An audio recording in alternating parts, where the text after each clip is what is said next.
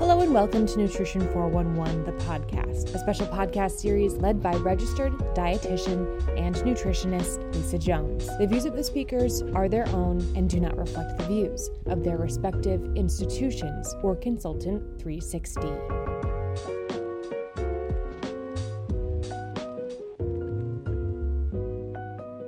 Hello and welcome to Nutrition 411, the podcast where we communicate the information that you need to know now about the science, psychology, and strategies behind the practice of dietetics.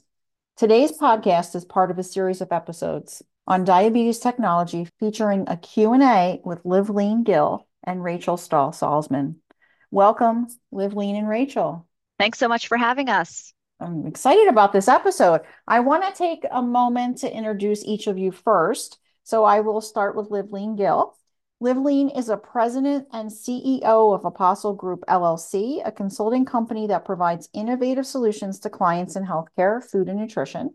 She's also the CEO of Wholesome Village Company in Rockville, Maryland. Previously, she was a private practice nutrition consultant for more than 20 years and food and nutrition services director and outpatient dietitian at healthcare centers in Maryland. She will serve as the Academy of Nutrition and Dietetics president in 2024 to 2025 year. Next, I want to introduce Rachel. Rachel is a registered dietitian and diabetes care and education specialist in the Division of Endocrinology, Diabetes, and Metabolism at Weill Cornell Medicine in New York City. Rachel is passionate about empowering individuals to make sustainable lifestyle changes and leverage diabetes technology and digital health to improve their health and quality of life. So again, welcome Livleen and Rachel. Thank you. We will start talking about our first topic, which is we want to dive into continuous glucose monitoring. So I want to hear from Rachel, if you can explain to me the definition of CGM technology and what specifically are the standards of care in diabetes? All right. So this topic is so exciting to all of us. I think we're all seeing, the breadth of technology with CGMs on helping to improve care for those living with diabetes. So for those listening, a continuous glucose monitor, known as a CGM, is a device that measures and displays your glucose levels in the interstitial fluid, and it's doing that continuously. These devices consist of a sensor inserted just under the skin. Many of them are, placed on the back of the upper arm. There's a transmitter and a receiver or reader or a smartphone, which would display the glucose reading. So typically with a smartphone, there's a connected app based on the CGM device that's going to be through Bluetooth connection, showing the person's glucose values, showing the direction with trends and arrows, and offering so many great features and benefits for them to understand their values. Many of these devices are typically worn for 7 to 14 days, and then they're replaced, except for there's one on the market known as Effersense E3, which is the only implantable CGM, and that lasts under the skin for 6 months in the United States, which is pretty interesting. This topic of CGM is really exciting because the standards of care in diabetes from the American Diabetes Association just came out. And in their technology chapter on CGMs, they share that it is becoming the standard of care for people with diabetes, particularly those who take insulin to manage diabetes. And this is in line with many other international guidelines, including the American Association of Clinical Endocrinologists and the International Society for Pediatric and Adolescent Diabetes. So all of these organizations together are recognizing the important role that this technology has. Yeah, so it's certainly amazing. And just from the last time that you were on our podcast talking about these different diabetes technology, I think I don't remember is the new one with the 6 months, that's just fascinating, the whole thing. And then trying to keep up with all the technology seems like a part-time job in itself. So I want to commend totally you is. And all of these devices keep getting smarter and more accurate, more affordable. So even the companies that we have been on the market for a while, they're every time there's a new FDA approval, this add-on, this benefit, right? Even in the past year, 2 of the devices, Freestyle Libre 2 and 3 and Dexcom G7, have been approved for gestational diabetes and diabetes in pregnancy. So that was also a really exciting update. Yes. And then with the update, that lends itself nicely to how do you then take all these different apps and technology that you're using and talk about onboarding people with diabetes to use them? Yeah, absolutely. It can feel very overwhelming to think about all the different options out there. And I think, when it comes to onboarding the person, it's really starting with listening to them. I think about finding out what their biggest concerns are, what are their trouble points in diabetes management, and thinking about how technology, could help in their individual goals. Yes. And then I want to ask Livleen her experience with like just listening to what Rachel is saying with all the new technology that's coming out and how do you keep up with it with the standards of care in diabetes, but then also in your area with onboarding people. What would you say to that, Livleen? Great question, Lisa. Keeping on top of technology, and we've been bombarded by technology, good. All good in trying to manage diabetes and to streamline care. But one of the things that for the individuals that we work with, who are, adults and older adults, and our physician and nurse practitioners and RDs, who take a while to adopt technology, right? So we had to learn what our patients were coming in with, what they could do, what were their pain points in terms of medications, the number of medications they were taking, the frustrations that both the patients and the care team were seeing in being able to manage their A1C. That's kind of how we set up our protocols, our processes to starting to embed. And we started with a small advisory council, which had our team, including patients in there, so that we could see how we were going to proceed with the adoption of technology and kind of individualize the care for those people we were taking care of. Yeah, that's fantastic. And I really like the advisory council because I think it's helpful not only like, because we're not in a vacuum, like creating these policies by ourselves. It's always good to have other people involved in the creation of it, and then the checkpoint to go back and say, okay, is this working? What can we modify and to move forward? And So I would add, yeah, I love the idea too of getting that patient perspective because that speaks volumes. And, setting up the onboarding, I'm sure Livleen can agree, it's not just putting the sensor on and letting them go. There is so much learning that goes on with these technologies, and the role of the registered dietitian is so important to help support them in understanding what this data is and understanding how we're going to look at the data, and how that's going to help inform care. It is such a comprehensive part of an endocrinology and primary care program for CGMs. yes.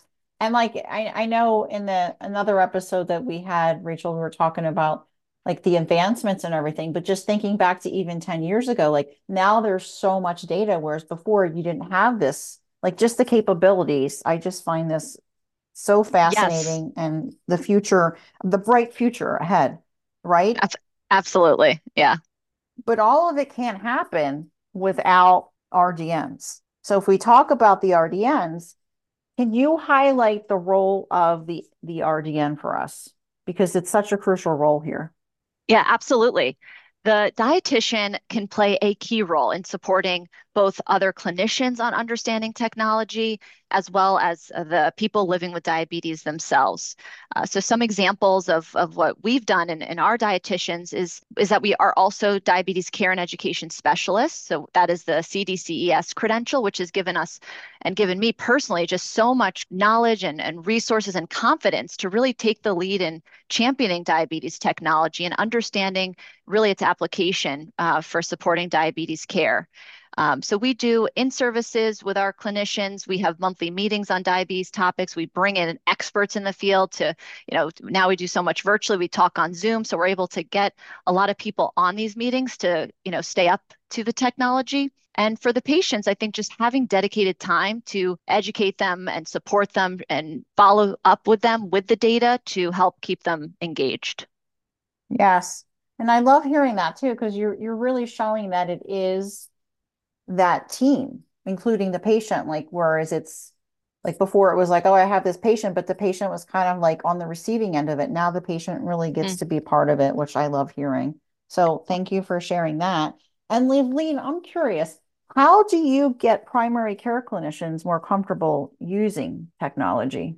I'm going to, segue into your other question a little bit towards the end with the RDN. And the RDN really is the key to all of this and bringing the team together. So the RDN has the knowledge and the skill set for working with individuals with diabetes. And one of the other things that is really helpful is we have MNT, so we can be reimbursed for those medical nutrition therapy.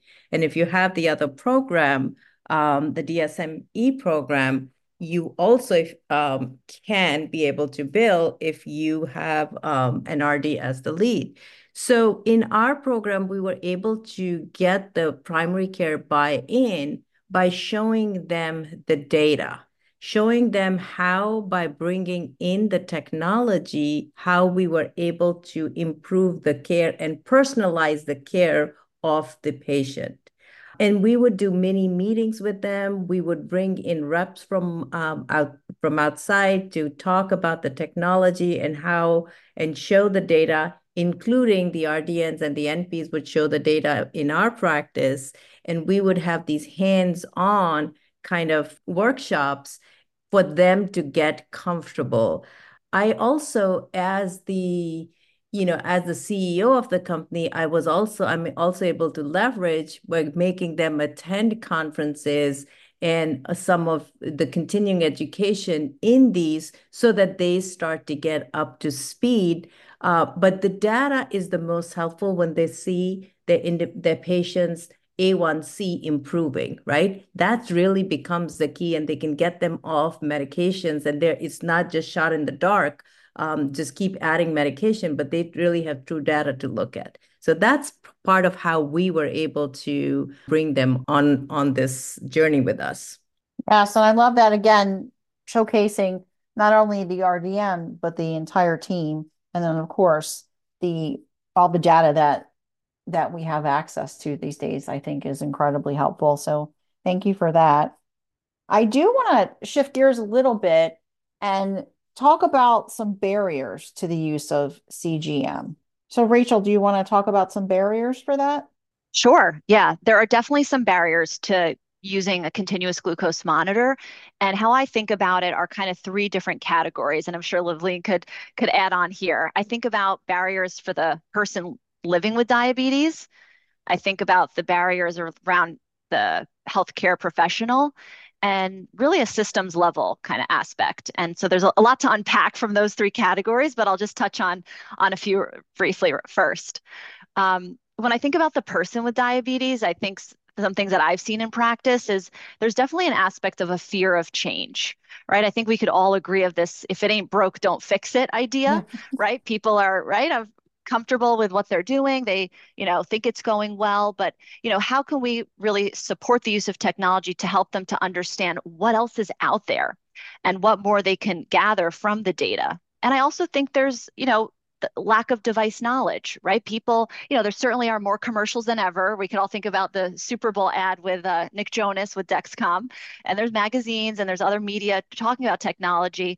But I still think for a lot of people, they aren't aware. They come to our office after living with diabetes. Maybe they transition care from somewhere else. We sit down with them, we show them, I like to give a refresher, like this is what's out there. Maybe they hadn't thought about insulin pump therapy in many years. Things have evolved so much in the past few years. So I think as a provider, how important it is for us to be up to speed so that way we can educate the people we work with. I was going to say that's such a great point with the fear of change, because like if you think about even a general app, like, when you're doing an update to your apps and you're like, oh my goodness, and then you go in the interface and it looks totally different. You're like, where is that at? So I can imagine that what that's like for a patient, kind of like, oh, what did they change now? How just trying to keep up with it. You need like an online manual to do that. But go ahead, what were you going to say? Yeah. And I was just going to close with the kind of the higher level, like the systems level component barriers. I think, I'm sure everyone's familiar listening, the idea of some concerns around insurance coverage, around the cost of some of these devices, breaking down barriers to support more equitable access to these technologies are still, barriers that we face, though definitely improving. Yes, cost and accessibility high on that list. So thank you, Rachel, for that. And Livleen, what are your thoughts? Because as Rachel was saying, like not just there's so many different aspects of it, the person living with diabetes, the the barriers to clinicians in primary care or assisted living per se. Absolutely. And Rachel did a great job, putting those three buckets there. And I'll talk about the professional side. So one of the barriers for adoption for the clinicians, and when I say clinician, I'm talking about the physicians here, is they're not embedded. It's not easy to get the data. It's not embedded in with their electronic health records, right? They have to go somewhere else to get the data.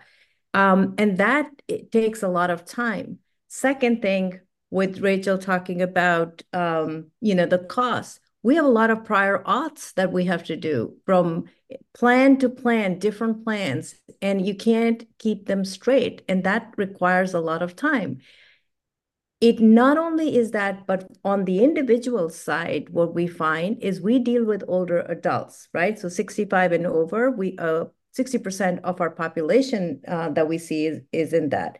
Privacy is a big issue for them. Where is this going? They can't seem to, that you put this thing on your skin, but how are you able to look? Who else is looking in there? That's a big concern for them. And the technology literacy, there are huge gaps in there for them. And so those are kind of things that are barriers for adoption and making it really mainstream for professionals and for individuals living with diabetes. Yes, that there are such great points. And that kind of begs the question, since there's so many advances, and Rachel, I'm sure you can speak to this as well, is have you seen like from when you first started working early adopters of the technology to now, like what would you say? Like, do you find that this is becoming less of a barrier, or do you think like that has changed the curve on that has changed in any way?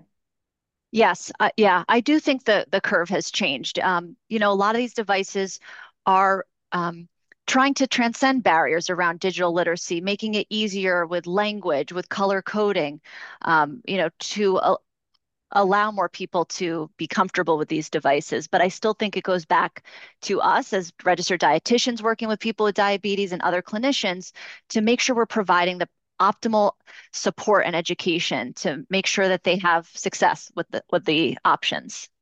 Yes, and you kind of I was going to ask a question about what strategies have each of you done to help overcome these barriers? So here's what we've done. So prior to the patient coming in for their appointment with the physician, well, we have the RD who's gone over the reports and makes the highlights, puts everything onto a note, and then pings the physician with it. So, and the report is downloaded and in the patient's chart. So that is one way for the physician. They don't have to go looking. It's a time saver. The number two thing for the patients that we've done is we have written material. We have written material with the font size that the advisory council came up with, that this looks good in the format that is easy to understand. We also have that before we put the CGM, before they have that, they spend about an hour with our clinician, whether it's the RD or the nurse practitioner, depending on the timing of the visit. They spend about an hour with them going over every aspect of it with the written material, with feeling it, all of that. And then we set them up with daily phone calls, touch points for the first week, which has really helped some of the barriers and them adopting the technology, both on the provider side and on the individual side. So those are some of the things that we've done for this. That's wonderful, And the daily phone calls and as well as the other thing you're mentioning, but just putting yourself in a patient perspective, that would be fantastic to get like a daily call to help you. Because a lot of times, say for example, you're discharged from a hospital and then they may call once, but the fact that it's daily, I think, is more helpful than just that one touch point. So thank you for sharing that. And then Rachel, I want to circle back to you on, is there any additional strategies that you want to share about the barriers? yeah, I would just highlight, to help overcome them, very similar to Livleen, we need the time to help educate them for success. So very similarly on that front, and encouraging them to, have regular follow-ups is so important. Because this data is typically all through cloud-based data, we can access it in real time. We rely and are so fortunate to have a wonderful staff of medical assistants who send the connections to the different systems to make sure that the patient's data from the CGM is connected to our clinic and similar to Livleen so that it's downloaded into the medical record in advance of our appointment, or we can look it up in between visits. If the patient reaches out, hey, I'm noticing my glucose levels have been high in the morning. Can you take a look at my, CGM readings and, see what we can do? And that clues me in to kind of peek in real time. I don't have to worry about them coming into the office to drop their glucose meter, to download the data. This has alleviated so much of that, which has helped make things much more efficient and get the patients the answers when they need it, rather than waiting, 3 months later and they've already forgotten what their concern was, months ago. Yes, excellent point. That it really is important, the real-time data to have. And one of the things, Lisa, both Rachel and I haven't talked about, which is important, and I know in our earlier conversation, I know Rachel's clinic, and we do this too, that we use professional CGM, which is when there's some hesitancy at the barriers to show, how that data is going to be used with the individual, which is for a 2-week period that we use it before we either transition them to their personal CGM, or if there is an issue that, cost is prohibitive or the insurance doesn't cover, but we at least get some data that we can see where the issues are lying. So that is one other way that we've been able to overcome some of the barriers, right, Rachel? Would you agree? Yes, I completely agree. We utilize the professional CGMs quite often, especially in those cases. So that way patients don't feel like, we're going to be prescribing it, you're going to be wearing this all the time. Rather than, hey, let's do a trial, see what you like. Let's take a look at the data together. And oftentimes that unlocks so much insights for the person that they can have it. And it's also really helpful for those whose insurance don't cover it, because the professional CGM is actually bought by the clinic themselves. So there really should be no cost to the patient. Oh, wow. So then my question here would be, because many of our listeners they are clinical inpatient dietitians. So they may be seeing the technology more so than somebody else that's not working in that setting. So would you say like they kind of do you know what they use in the hospital for CGMs? That's a great question, Lisa. I spent many years as an inpatient dietitian. Um, and even in the years I was there, I would, definitely year after year see more diabetes devices around as they become more accessible and approved for use for people with diabetes. Right now, CGM devices are not approved by the FDA for inpatient management.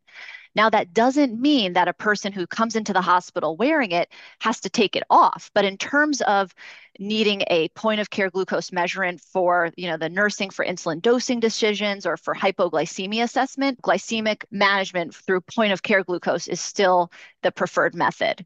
But I will say with the standards of care, there's always new updates every year, if not sooner. And the research is evolving and definitely helping support the use of CGM in the hospital. But as it stands now, it's still not FDA approved in inpatient. Oh, that's good to know. Thank you. Thank you for that clarification. And is there any other comments on this topic? I would love to hear each of your top takeaways for this discussion on continuous glucose monitoring. So to piggyback on what Rachel said about inpatient, I'm also going to say that the same issues that Rachel has outlined for the hospitals, we have the same things in long-term care facilities, nursing home, rehab centers, and assisted living. The other challenge over there is you have in assisted living frontline staff, which are med techs. They're not trained with it.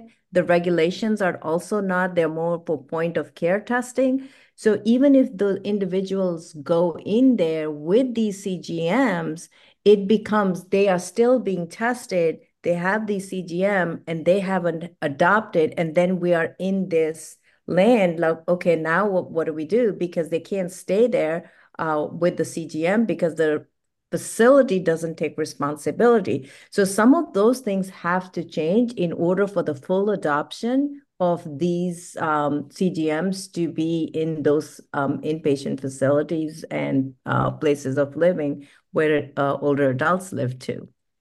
All right. I appreciate that. Thank you. I would add too, Livleen, what's been helpful for us on the inpatient side is we have an inpatient glycemic management team.